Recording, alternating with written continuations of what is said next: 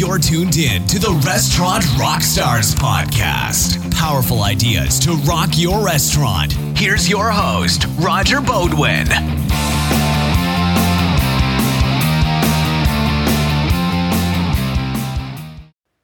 Guys, thanks for tuning in.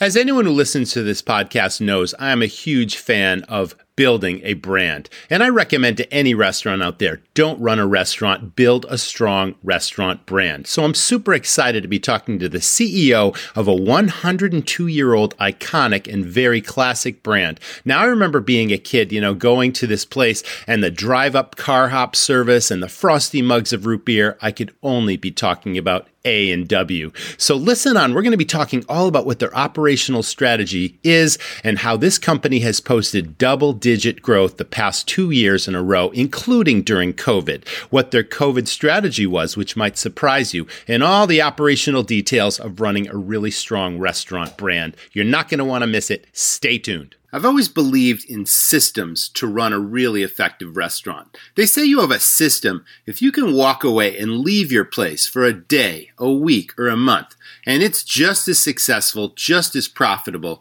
when you return, if not more so. Now, the staff are really the foundation of this, and it all comes down to the word empowerment. If you've got really great people, and if you can develop those people to have your back, and to run it as if they owned it, treat everything as if they had to pay for it, that's a super powerful system. Once you have the staff in place, it really comes down to three things. It comes down to 1, staff training, development, recognition, and rewards to create what I call your dream team. How to empower your team to think and act like owners and to treat everything as if they owned it and had to pay for it. And to deliver amazing guest service experiences to your customers. To serve and sell because sales are the lifeblood of your business. Not allowing order takers on the floor, but teaching everyone to recognize opportunities and make suggestions that we know the customers will enjoy and appreciate. It all comes down to training. Number 2, cost controls and maximizing profit. You need to know your critical financial numbers on a weekly basis, and it only takes 10 minutes, but you need to understand these things. How about your daily break even? How much it costs you to open the doors to your restaurant each day? Inventory is not just walking around and figuring out what your order is that week. It's knowing the true value of your goods on hand at any given point in time, and you need this information to be able to calculate your true food and beverage costs. Your labor costs are also important, and running a weekly labor analysis against sales. If you know these things, I can teach you how to maximize your profit and control your costs. And then number 3 is what I call marketing firepower and affinity. Affinity is defined as a really powerful sense of loyalty and belonging where your customers become raving fans and they're like an army of brand ambassadors spreading the word for your restaurant. Well, all of this is included in the Restaurant Rockstars Academy. If you really want to take your restaurant to the next level, post-pandemic, things are heating up, customers are coming back. Now's the time to really maximize your opportunities, maximize your sales and profits, and create that dream team staff. Check it out at restaurantrockstars.com. It's the Restaurant Rockstars Academy. Thanks so much. Welcome back, everyone. This is the Restaurant Rockstars podcast, and these are engaging topics that help restaurants rock their profits, build their brands, and deliver amazing guest service experiences. I am so excited today to host Mr. Kevin Basner, and he is the CEO of the iconic A&W chain across the country with over 500 locations. The brand is over 102 years old. I think they say it's older than sliced bread itself. Welcome to the show, Kevin. I'm so happy to have you here. Oh, thanks, Roger. It's great to be here. And yeah, I'm not sure when sliced bread was invented, but yeah, I think we might be older than sliced bread. So yeah, that's great. Now this brand, I have so many recollections of being a child. I grew up in Western Massachusetts, and one of my favorite places was A&W. And back then, there was the car hop service with the trays, that they put in the window and you'd kind of pull up. And the root beer, right, continues to be, this huge, iconic you have a raving fan base just for the root beer itself. And I think that helped to build the brand. I want to get into all that, and we'll talk about the history, of course. But let me begin by asking you your hospitality backstory. Did you work in this business as a youngster? Did you get inspired, passionate about, the restaurant business? And how did you end up as CEO of A&W? Well, it's a 50-year story, so I'll make it short. Okay, well, that's interesting. I actually started my career as a dishwasher, and I was 14 years old. I always said I was 50. My mother, bless her, says I was not quite 15 yet when I started washing dishes in the industry, and it was for a local pancake house, if you may. Mm-hmm. And I did that and bussed tables and worked as a short order cook and a bartender, and got into management. And I've literally been in the hospitality business and the restaurant business my entire career. It's amazing that you can start off in this business as a dishwasher and literally end up at the very top of the industry. And that's certainly your case. Now, my first job was a dishwasher at a country club. I think I was very quickly promoted to bartender, and I obviously made a lot more money doing that. But I think that was my baptism by fire into the restaurant business. I learned the true meaning of hospitality and what it means to serve the guest. And little did I know then that I would end up having an illustrious restaurant career of my own. But I'd like to share a story, because as long as we're talking about dishwashing and you've become CEO after a 50-year career and covering all those positions within this industry, you've got a really strong feel for it. My very first employee when I started a restaurant in it was 1995 we opened the doors to our first place. I had a 15-year-old dishwasher that I could just tell wanted to stay in the business. He wanted to learn everything he could about it. He was my first employee. Within 3 weeks, he was closing the restaurant for us 3 nights a week, sending the credit card batch, locking the doors, setting the alarm so we could go home early. And then over the years, he just wanted to be mentored. He wanted to learn finance. He wanted to learn inventory. He rose to become kitchen manager of 2 of my properties. And then after 15 years working for me at age 30, he left to start his own restaurant. And this is what happens in the business, right? You don't need a formal education. You can jump in at any point, learn as much as you can, apply yourself, and literally build empires, be the CEO of a national, sometimes international chain, and just do whatever. So I'm always inspired by that. And I'm glad you brought that up. That's definitely part of your story as well. Let's talk about the history of A&W. Let's go back to the beginning, the founders, what started the brand and how the brand grew over literally a century. Yeah, we're into our second century. I like to say the only second century growth brand in this industry. And we started in 1919. And it's 102 years ago, as you had said. And it was Roy Allen, our founder. He was a pharmacist in Lodi, California. Mm-hmm. And back in those days, and for quite some time afterwards, as soda, as we know it today, was served at soda fountains in pharmacies. It was a concoction that the pharmacist had made, that Roy Allen had made, and you put it in the glass, and you pour the soda into it, and that's where A&W was founded, was in Lodi, California. A pharmacist, that store is no longer a pharmacy out in Lodi. It is actually a pet grooming salon in the original site of the pharmacy. And there's actually a plaque in the sidewalk that I had the honor of when I was gentrifying Lodi, California, about, I'm going to say 20 years ago. I had the opportunity to go out there and set a plaque in the sidewalk in front of the original root beer stand that Roy Allen did in his pharmacy. And then he put a root beer stand out in front of that pharmacy, and we've got pictures of it. And he was welcoming home. He was part of the parade welcoming home veterans from World War I. And they were marching right up downtown street in downtown Lodi. And you can see all the landmarks that still today that show up in that picture. And there he was. He had put a stand out in front of his pharmacy and was selling nickel root beers to the patrons and giving out free root beer to the veterans that were in the World War I parade coming down Main Street, Lodi. So that's awesome. That is just fantastic. I had a feeling that there was some sort of a commemoration to the historic nature of that first location.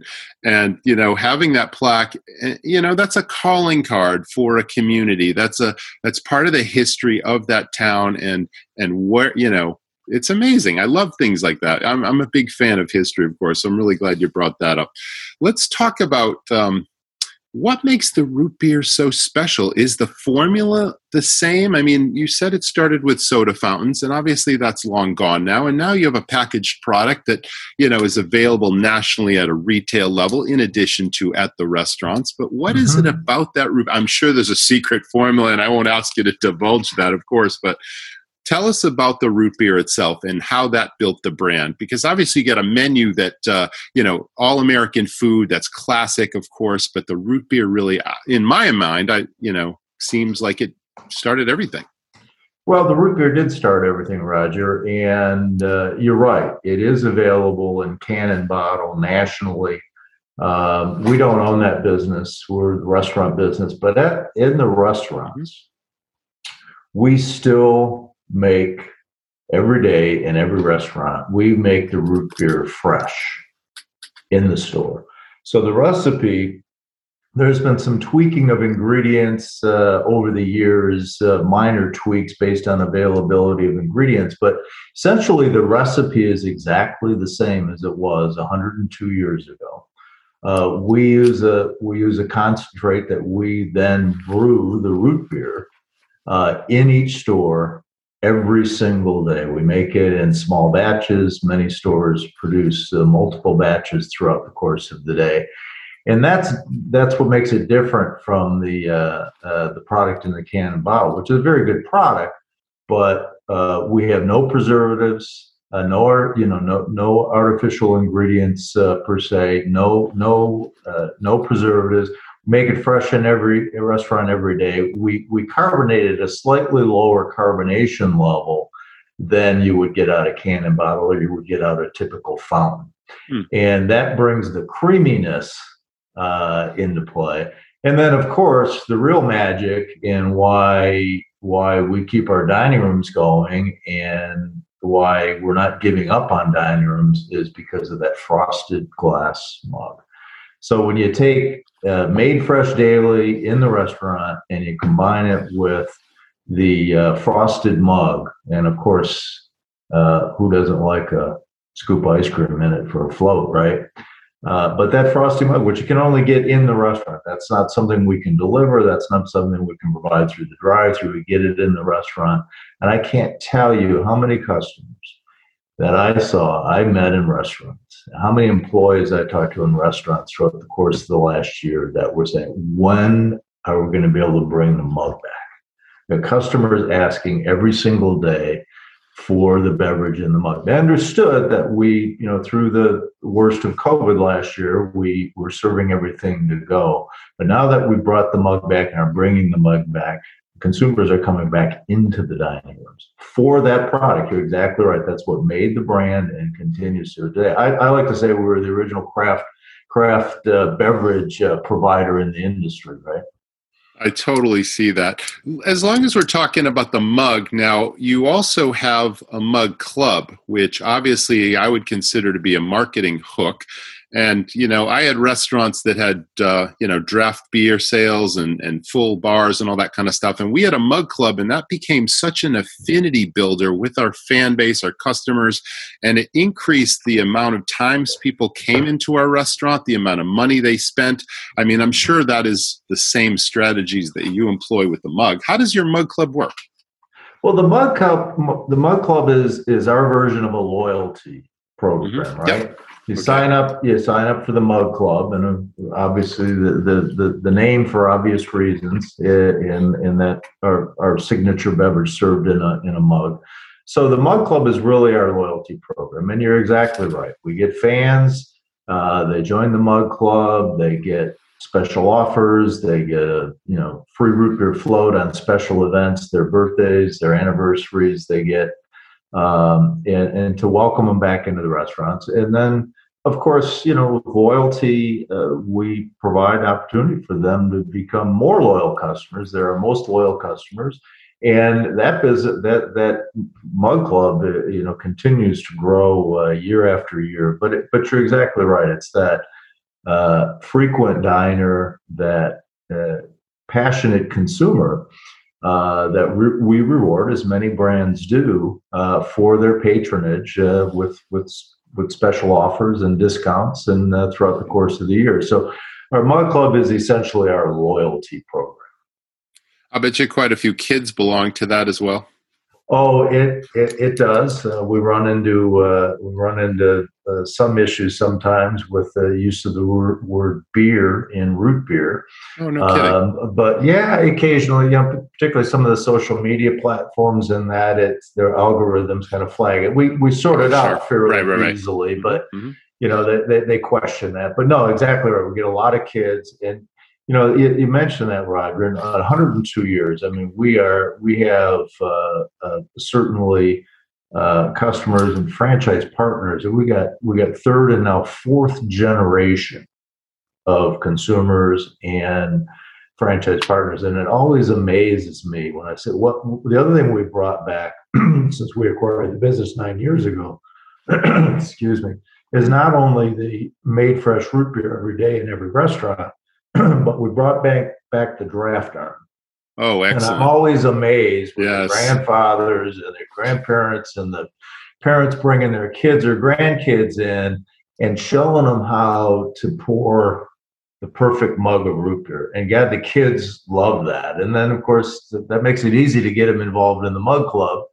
Mm-hmm. And, we'll send them a mug of their own, and we'll send them, the same kind of offers we send everyone else. But that interaction with that mug, with that draft arm, and pouring your own frosty mug is timeless. I mean, it just tickles me every time I see a parent or a grandparent showing their kid or grandkid how to do that. Yeah, that's wonderful. So is there a certain creamy head that comes on every root beer if there's a perfect pour, that sort of thing? There is. There's a bit of a, it's as much of an art as a science. And just like with pouring regular beer, you got to get it down the side of the mug until you get to the end, and then you top it off at the end, and you get that creamy head, if you may. Yes, that's part of the show. It's part of the show. That's right. And as much the show is our consumers being able to be part of the show, right, and interact with that, with that beverage and with that mug is priceless. Yeah, let's talk a little bit about the menu, right? Because classic burgers, of course, and all American food that you would call it. Now, how often do you change menu items or bring in new menu items? There's an R&D process. Do you do focus groups and test it on your loyal fans and say, what do you think of this before you roll out a new product? How does that work? Yes, we do. We do. We do 4 limited time offers per year. Many brands do more than that. We do 4 per year that we do. And you're exactly right. We test with our loyal fans, new products that we develop in our test kitchen and our R&D. We do all kinds of consumer research and trends. And where we like to be is not so much the bleeding edge of the trend, but a leading edge, right? When something is sort of established, but has still got a lot of popularity. And sriracha, for example, as far as pepper. And getting at about 3 years ago, we took our cheese curds, Wisconsin cheese curds, which are a fan favorite, and we produced, it was 3 years ago, might be 4 now, sriracha curds. It just knocked the cover off the ball. I mean, and it didn't. The interesting thing about that product, and we bring it back every year in the winter by popular demand. We brought it back 3 years in a row. And it's almost 100% incremental business on top of our normal Wisconsin cheese curd business that we have every day. So that's an example of a trend. And we bring back yearly because of the consumer demand. Of course, we do a lot with burgers. It's one of our mainstay. I don't know if you knew this, but our chairman, who has been a franchise partner of ours of A&W since 1963, He is known to have invented the bacon cheeseburger. And so we promote it as the original bacon cheeseburger that was invented here. And if you look it up, if you Google it, you will see that Dale Mulder, our chairman, invented. He was just playing around the kitchen one day. That's the original R&D, right? Just playing around the kitchen. What would you like? Cheeseburgers are so popular. How about we throw some bacon on it, right? So that was sort of our original, some of our original R&D. But one of the things that we've been very successful with over the last 6 or 7 years, and it's all over the industry now with chicken sandwiches and such, is we changed our chicken tenders, went from a chicken strip in 2014, and we started making hand-breaded chicken tenders using the tenderloin of the chicken and hand-breading them in the store every day. And we've grown that business almost threefold in a little over 6 years. And, that's a quality. When we acquired the business a little over 9 years ago, we set quality as our value proposition, not price.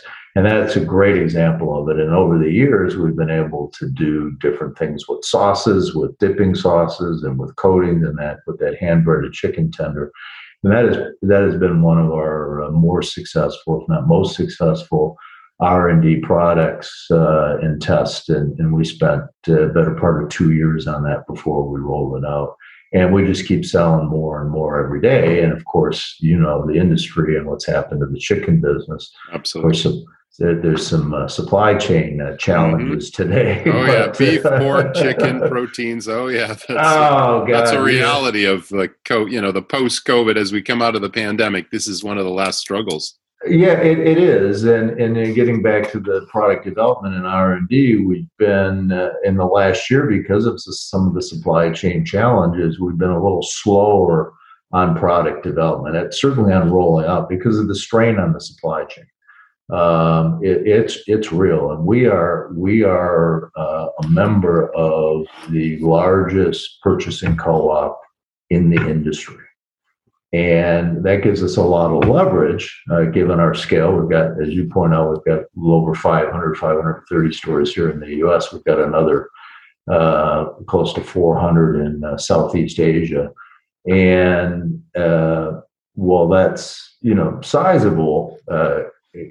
Compared to the larger brands in our category, we're a smaller player. But we belong to the largest purchasing co-op as part of the Young Purchasing Co-op, which is a great value proposition for our operators, for our franchise partners, as far as margins are concerned. But even with that, supply chain challenges are real, both in the supply and distribution. The distribution challenges are there as well. So we've been careful in the past 15 months or so since COVID started in some of the new product development. We're ramping that up again now that we're able to get in person, whether it be focus groups, whether it be our franchisees coming together, whether it be our loyal fans coming together. We like to get our loyal fans together in a restaurant, right? And sample 3 or 4 different products in one of our restaurants here in Lexington, Kentucky, and get live feedback. And of course, we've been restricted in being able to do that. So we're excited. We've got some activity starting again in September, and hopefully that will continue live and in person as we go forward, because we like bringing out new stuff. We like, and it's as much for our current guests and our loyal guests as it is for new guests, right? Just give them something new and interesting to look forward to. Yeah, when we ran restaurants, we called it the amusement park theory. Every year you need a new ride to keep the customers coming back for more. There you go. Exactly right. Exactly right. So, well, you've certainly experienced double-digit growth the past. You had 9, consecutive years of growth, but literally even during the pandemic and then the year prior, this chain continues to move forward in a positive direction. What do you attribute that specifically to? Wow. A couple of things, Roger. First and foremost, I would be remiss if I didn't give, you've been in the business. It's the operators. It's what happens at those restaurants every day, right? That makes the difference. It's our franchise partners. Many of our franchise partners here in the United States are single unit, 2 unit owner operators, and they work their stores. Their stores are in their communities. Their customers are their neighbors, and they're the ones that have delivered year in and year out. All we do is provide them, perhaps some new product news, provide them some tools, provide them some technology to execute. But it's really our operators on a day-to-day. The restaurant industry, this, right? The most important person in the place is the one that's running, sets the tone, sets the culture for the business. So our franchise partners have done a terrific job over the years, as you said. So we acquired the business 9 years ago. Our average unit volumes and our comp sales are up over 50%. Unbelievable. That's awesome. In 9 years. And when COVID hit last year, March and April, we had about 5 weeks of, what's going on here, right? Mm-hmm. Sure. And, we rallied the troops. We stopped royalty payments. We stopped ad fund payments. Cash is going to be king. So you guys keep your money. We're mostly a franchise business. Keep your money. We'll sort it out later, right? Of course, our principal shareholders are our franchisees. Our franchise association here in the U.S. and our largest international franchisee are majority shareholders of this business. So we're truly partners. When we talk about franchise partners, they're truly partners. But we got together, we were literally on webinars every single day. But something interesting happened. 102 years of history and 3 and 4 generation of franchisees, we've seen tough times before. They've seen tough times before. Rallied together, it became obvious very quickly that the business was going to be through drive-through and carry out. And so we just doubled down everything on the drive-through, opened up temporary second drive-through lanes, put tablets out there, just really focused everything to the drive-through business. And you mentioned our heritage stores previously, the drive-in restaurants, which is what the business was founded on back in the 60s. Yep. We still have 45 of those out there. They did the best because here's what happened, Roger. They had 8 or 10 or 15 or 20 spots where people could pull up and order. And at the time, most local municipalities wouldn't even allow cars to stay in the parking lot. We packaged everything to go. They got it and they left. So in those stores, we had 12, 15 stalls. We had car hops running carry-out food out to them, and they were going away. Those stores performed the best. And again, those are just attributed to our operators that just did a terrific job and just, great operators. You just figure it out, right? That operators going into, May business came back last year, right? May was a very strong month for us after a disastrous March and April. And we had operators in May going, my God, there's no way I'm going to be able to do this kind of business. I'm going to be able to do my peak business in June and July and August. By God, they did it. We had, as you said, 10 straight months of double-digit comps starting in May of last year.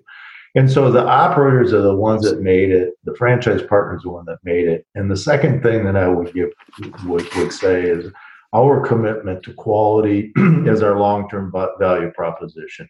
Quality is a defensible value proposition over the long term. And I believe very strongly that we definitely saw a lot of new customers last year. We're seeing a lot of new customers this year, whether they're new or lapsed users.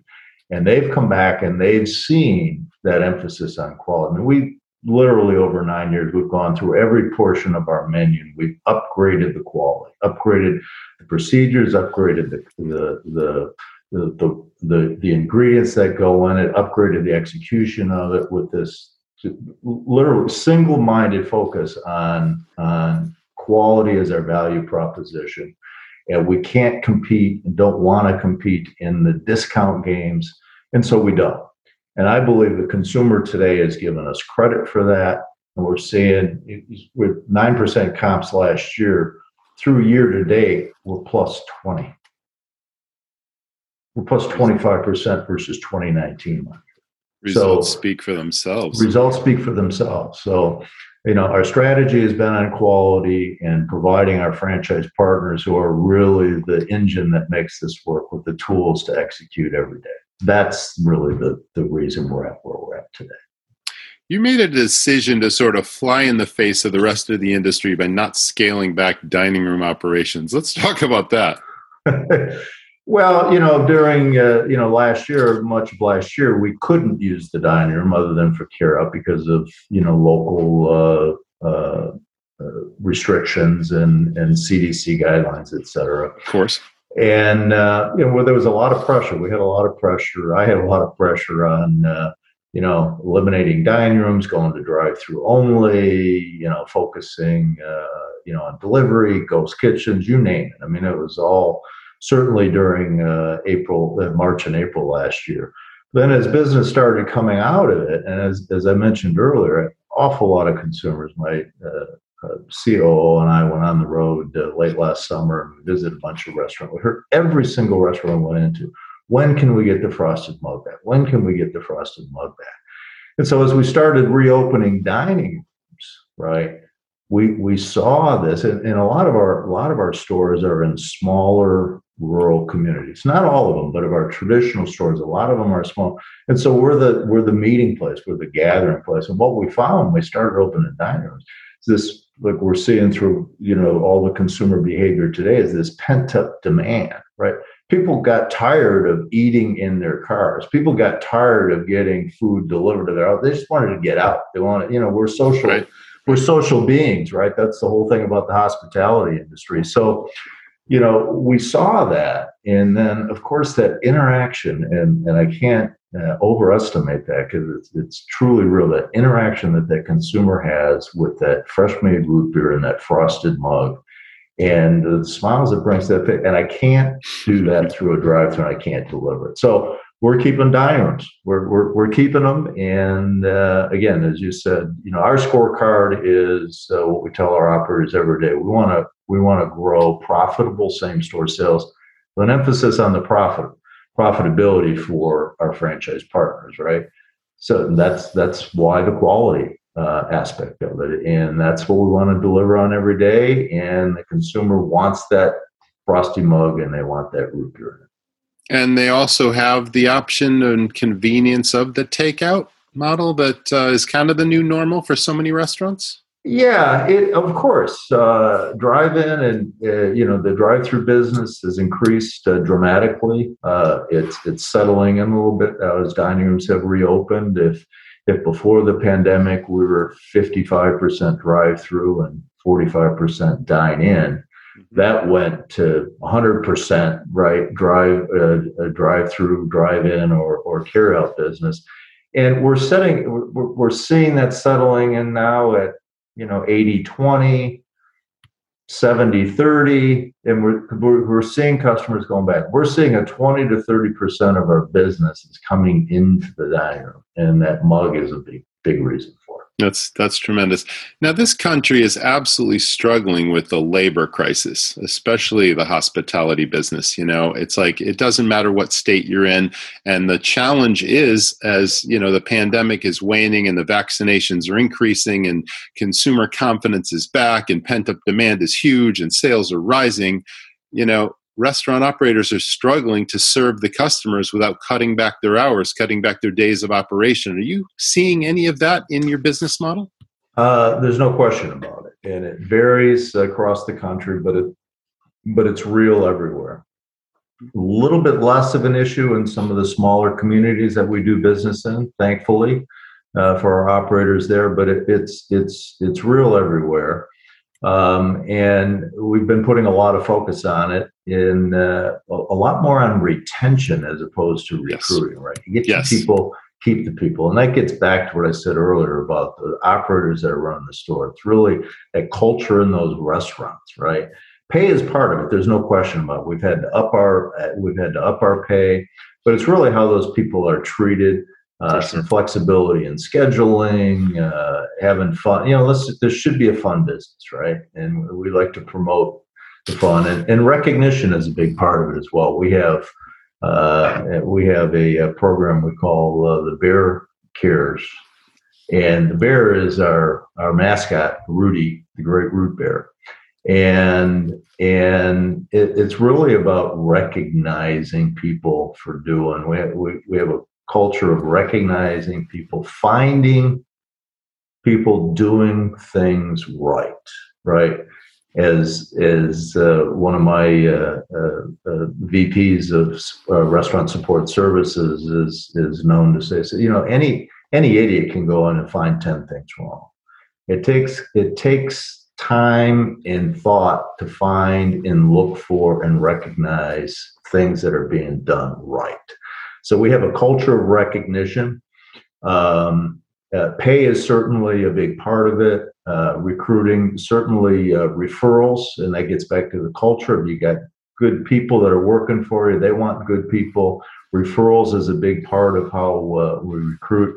But with a real emphasis on retention. It's the challenges are real. We've got we've had restaurants that have had to limit their hours, that have had to limit their service, have had to close the dining room, not because of COVID, but because of lack of labor. Sure. I've been in this business a long time. You've been involved in the industry. These things will pass over time, but I think the labor, the economic model is changed dramatically for our industry, and I think that's here to stay. And that's where I'm so pleased with the emphasis we put on quality as our value proposition almost 10 years ago now. We stayed to it because we don't have to quit discounting or stop the dollar menu in order to increase wages, because we were never there. So we don't have to dig out of that discounting hole, but because wages are up, there's just no question about it. Will that subside come September, come the end of supplemental unemployment? I think that's part of it, Roger, but that's not all of it. I mean, you got the gig economy, you've got so much warehouse, we've got so many other businesses that are competing for the same labor force as we have. So we just have to be that much more competitive. And I think we'll see we're seeing it already. We're seeing now with school coming to a close, we're seeing teenagers come back in to work in our restaurants that we didn't have last year because of COVID. Their parents didn't want them working. We're seeing them come in. And as you know, in our industry, particularly in our space, our teenage workforce is a big part of, and it's a lot of first jobs. It's where you and I started, right? Absolutely right. That's correct. And that hopefully will continue, because it's such a great education for people to get into this business, whether they stay in hospitality or not. There's so many life lessons you learn in this business that you can take anywhere to any career, Unbelievable. I tell people that literally every single day. I quit college. I was working in this business. I quit college. I went back and I got my MBA when I was in my 50s, right? And all that.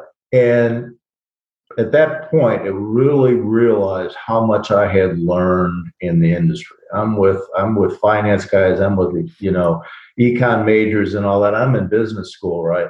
And I knew my numbers from growing up in this business. I had a P&L as a report card since I started working as a shift manager, right? You get a report card every month, right? Every day we get labor and food costs, right? And it's amazing how much you learn. And then, of course, if you like people as I do, and if you're a social being, this is a great industry to be in. I was in my 20s when I went through my MBA program. It must have been quite different at 50. Were you mostly with younger people? Were there any older people like yourself that were in the program? And, did you kind of breeze through it because you had that old education that some of these kids just didn't have? Well, it was interesting. I went. It was an executive MBA program, so it required everyone to have 10 or more years of management experience. It was actually one individual in my course that was older than I was at the time. There was a couple that were like in the late 40s, early 50s. Most were in their sort of mid 30s to early 40s. Most in my class were.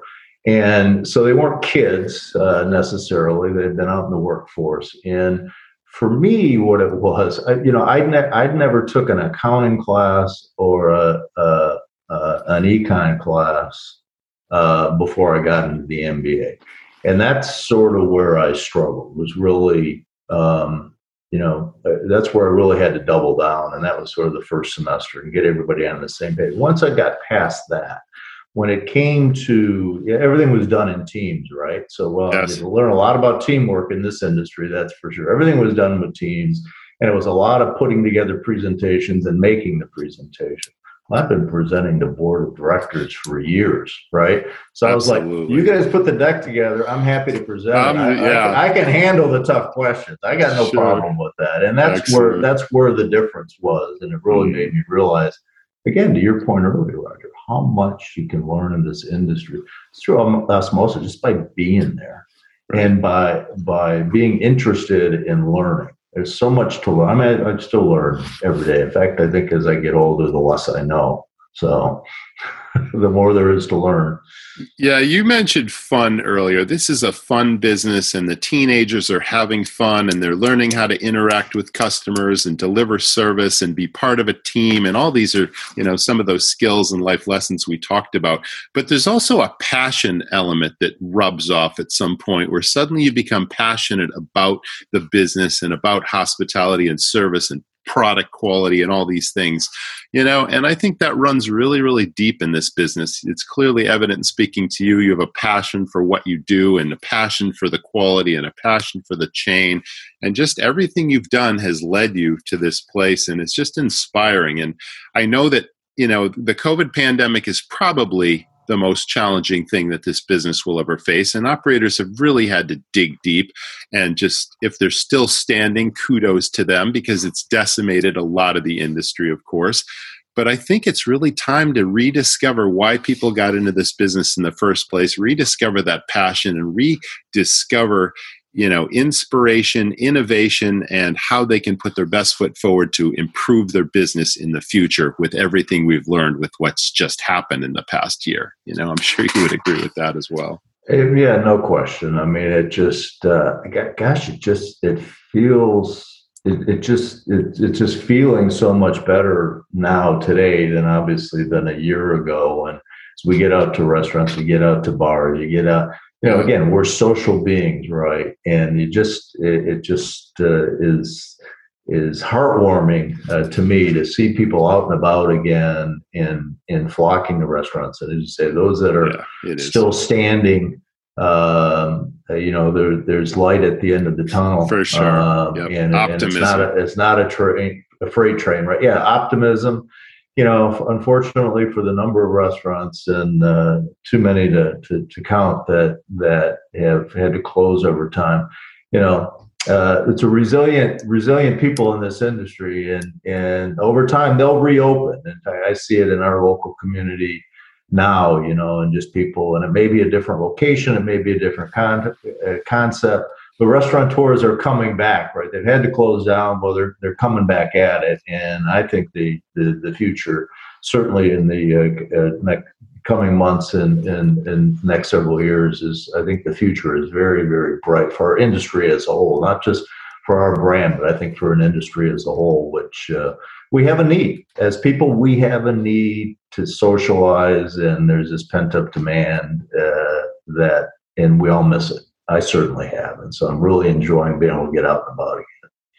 We're seeing a lot of new opportunity for operators just getting into this business, with the shakeout of the pandemic and whatnot. Are you seeing, an increase in potential franchisees that are looking at A&W right now? Do you have a certain projection for number of new franchise locations in the years to come? What are you seeing there?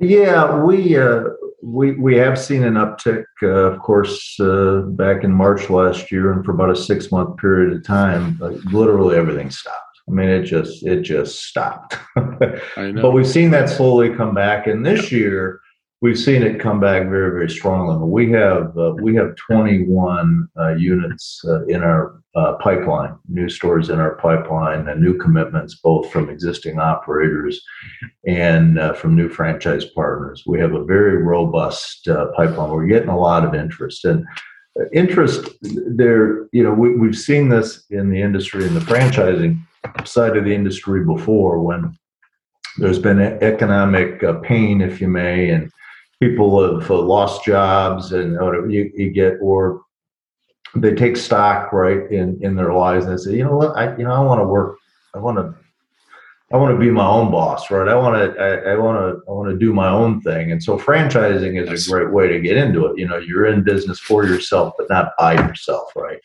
Franchising industry is great. So we're seeing an influx. The other part of it is, and there's no magic to this. And that is with our volume increases, the unit economics have improved. So we're getting a more interest from operators of other brands. We're getting more interest from just people that don't necessarily have the same affinity for the brand as I do, but are looking at the economic model. When you get the sort of same store sales growth, the economics of it. You get that same store sales growth, and you get a great flow through to the bottom line, right? Well, we've seen 9 years of that, and then this past year has been the strongest yet, and it continues into 2021. So existing operators that are seeing that impact on their bottom lines are stepping up and opening new restaurants, people from outside the organization. And so we're seeing activity pick up now. We're targeting in the next 12 months that we would open 18 to 20 new restaurants, say from July this year through June next year. And we see that accelerating with the pipeline that we have in place, because I think we're about to, we've got probably 10 or 12 locations in the pipeline that are very close to being finalized. So I think in the next month or two, we're going to have a pipeline of close to 30 new locations. It's just a question of how long do they take to come out of the ground. A lot of this is new development. And with some of the headwinds, whether it be labor, whether construction materials, that's moving a little bit slow. Even permitting is moving very slow. Inspections are moving very slow as things slowly reopen. And of course, some of these government entities aren't necessarily the first to reopen; they're more the last. But we see a lot of activity on the horizon as we move forward, and we're just going to keep doing what we're doing, and that's putting a quality product out in front of the consumer with a fair price point. But we're not going to give our great stuff away. Fantastic. That's excellent. Well, we've covered a lot of ground today, Kevin. Have we missed anything? Anything else you want to tell us about A&W, or best advice you have to operators out there? Whatever you'd like to share. Well, I think you're right. We've covered a lot of territory, and for me, really the advice is we're a franchisor. We have this iconic brand, and we're a franchisor. And it really gets down to what I just said a few minutes ago. And we're laser focused on it, and we have been for 9+ years since we acquired the business. It's a penny profit business, right? Certainly in our segment, it's penny profit, and you just get a lot of pennies, and they add up to dollars over time. But it's really about the economics of it.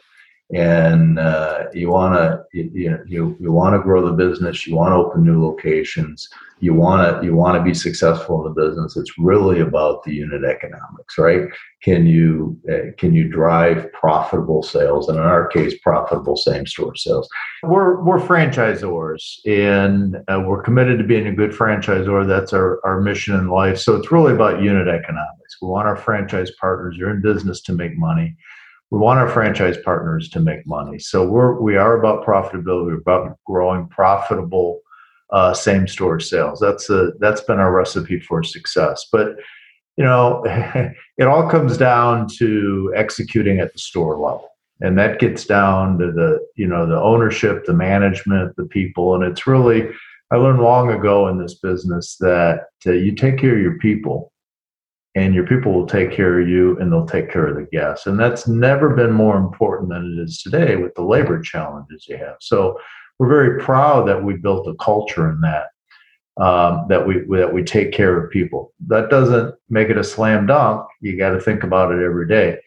And a couple of other things, and they lead to really just sensibility, and we like to look at this business as in a very common sense manner. And I'm an operator. We talked about that before. Been an operator for a long time, and because of our unique ownership structure with our franchise association here in the U.S. being a significant shareholders, everything we do, Roger, that touches a restaurant gets filtered through that group first. We don't, it's not mandates from the corporation and from the company or from Kevin. It's really a group effort, and really, talking to operators about ideas and about initiatives before we filter them out to the store. So we have this filter, our franchise association, that everything runs through. That while it takes a little bit longer, we believe we make better decisions that are better enable operators to execute at the store level. And as we talked earlier, I go back and stand on our report card of 9, now 10 years of same-store sales increases at the levels we're at. So, but key is take care of your people will take care of you, and take care of your customers. It sounds like an absolute winning formula to me, Kevin. Fantastic.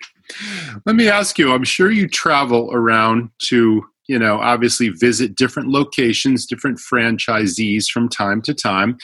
And I'm sort of inspired. My wife and I are into this show called Undercover Boss. And I'm not sure if you've ever seen it, but it's so interesting that, for those of the audience that haven't seen it, it's a really interesting show that takes a CEO of a major company. It's not always a restaurant. It can be a hotel chain. It could be a lumberyard. It doesn't matter. But the CEO literally goes undercover in disguise, takes a job at a location, and performs in the trenches alongside the other coworkers, and kind of sees from in the trenches, from the inside out, how things are really working at the store level. And that may seem a little underhanded or a little, catch you by surprise, but I'm not sure if anything like that is your approach. But when you go into a store, what do you see? What do you find? How gratifying is that for you? Yeah, I spent, my roots are in the stores, as we talked about earlier. I spend a lot of time. My favorite part of my job, and that's getting into the stores. When you love what you do, it's not work, right? So when I'm in stores, it's not work. But I've been in this business for so long, and I'm sure you get this. You can feel when you walk in if it's right or if it's not right. And if it's not right, then it's just like finding the source. But when I go into restaurants, I make a beeline to the staff. I talk to the counter staff, and I go into what I call the engine room. I go into the kitchen, right? And I talk to the staff. You want to know what's going on in a restaurant? You want to know how things are working? Go in and talk to the staff. I mean, the manager, the owner, they're great and they're wonderful, but the staff really is and those are my roots. And I just love going into restaurants, and I love talking to staff. And our operators, our franchise partners, learn pretty quickly that it's hard. As long as I've been in this business, and again, I grew up in that kitchen. I grew up behind that bar.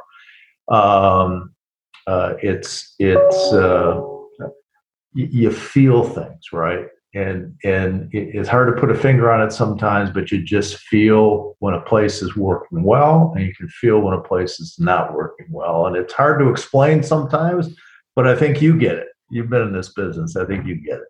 Yeah, I mean, I always try to take a fresh perspective, walk outside the door, put my customer hat on. I train my entire staff to do that, not to come in the back door. Everyone comes through the front door and literally notices things before the customer sees them. And we empowered our team to fix the things that they could fix, that whether it was trash in the parking lot, dirty windows, a burned out light bulb, it's like we had 50 sets of eyes to kind of come through the front door, and we made sure that the customer saw nothing that was amiss. And if there was something the staff couldn't take care of, then they bring it to your attention. We fix it immediately. And, that served us well. So you have a similar philosophy. Yes, sir.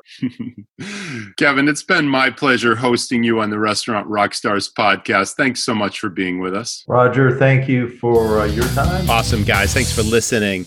Hey, we talked so much about the importance of systems in this episode. Systems that train your staff, systems that dial in your finances. the importance of marketing firepower, building what I call affinity, that intense loyalty of customers, and A&W certainly has that. So thanks again to the Restaurant Rockstars Academy for bringing us this episode. For those of you who aren't familiar with the Academy, it is a turnkey series of systems that cover the 3 essentials of running a super successful restaurant. 1, cost controls, maximizing profit. 2, training, developing, nurturing, recognizing, and rewarding your staff to build what I call the dream team. And 3, marketing firepower and affinity. It's all included in the Restaurant Rockstars Academy, so check it out at restaurantrockstars.com. Really appreciate all the calls I've been getting. You know, I love talking shop with operators. Thanks. Big reach out to Ben from Ben's Burgers in Iowa. Just spoke to him yesterday. And I love talking about, you know, just challenges that restaurants are having, or just talking shop in general. It's so much fun. And, you know, I'd love to help if I can. So if there's a pain point, a challenge, or you just want to talk about something that's going on in your restaurant, reach out to me, Roger, Roger, at restaurantrockstars.com. I offer a free 30-minute consultation, again, just to talk shop. So if you'd like to do that, please reach out to me. We really appreciate you listening. Thank you so much for leaving us a review on iTunes, and I'll see you next time. Thanks for listening to the Restaurant Rockstars podcast. For lots of great resources, head over to restaurantrockstars.com. See you next time.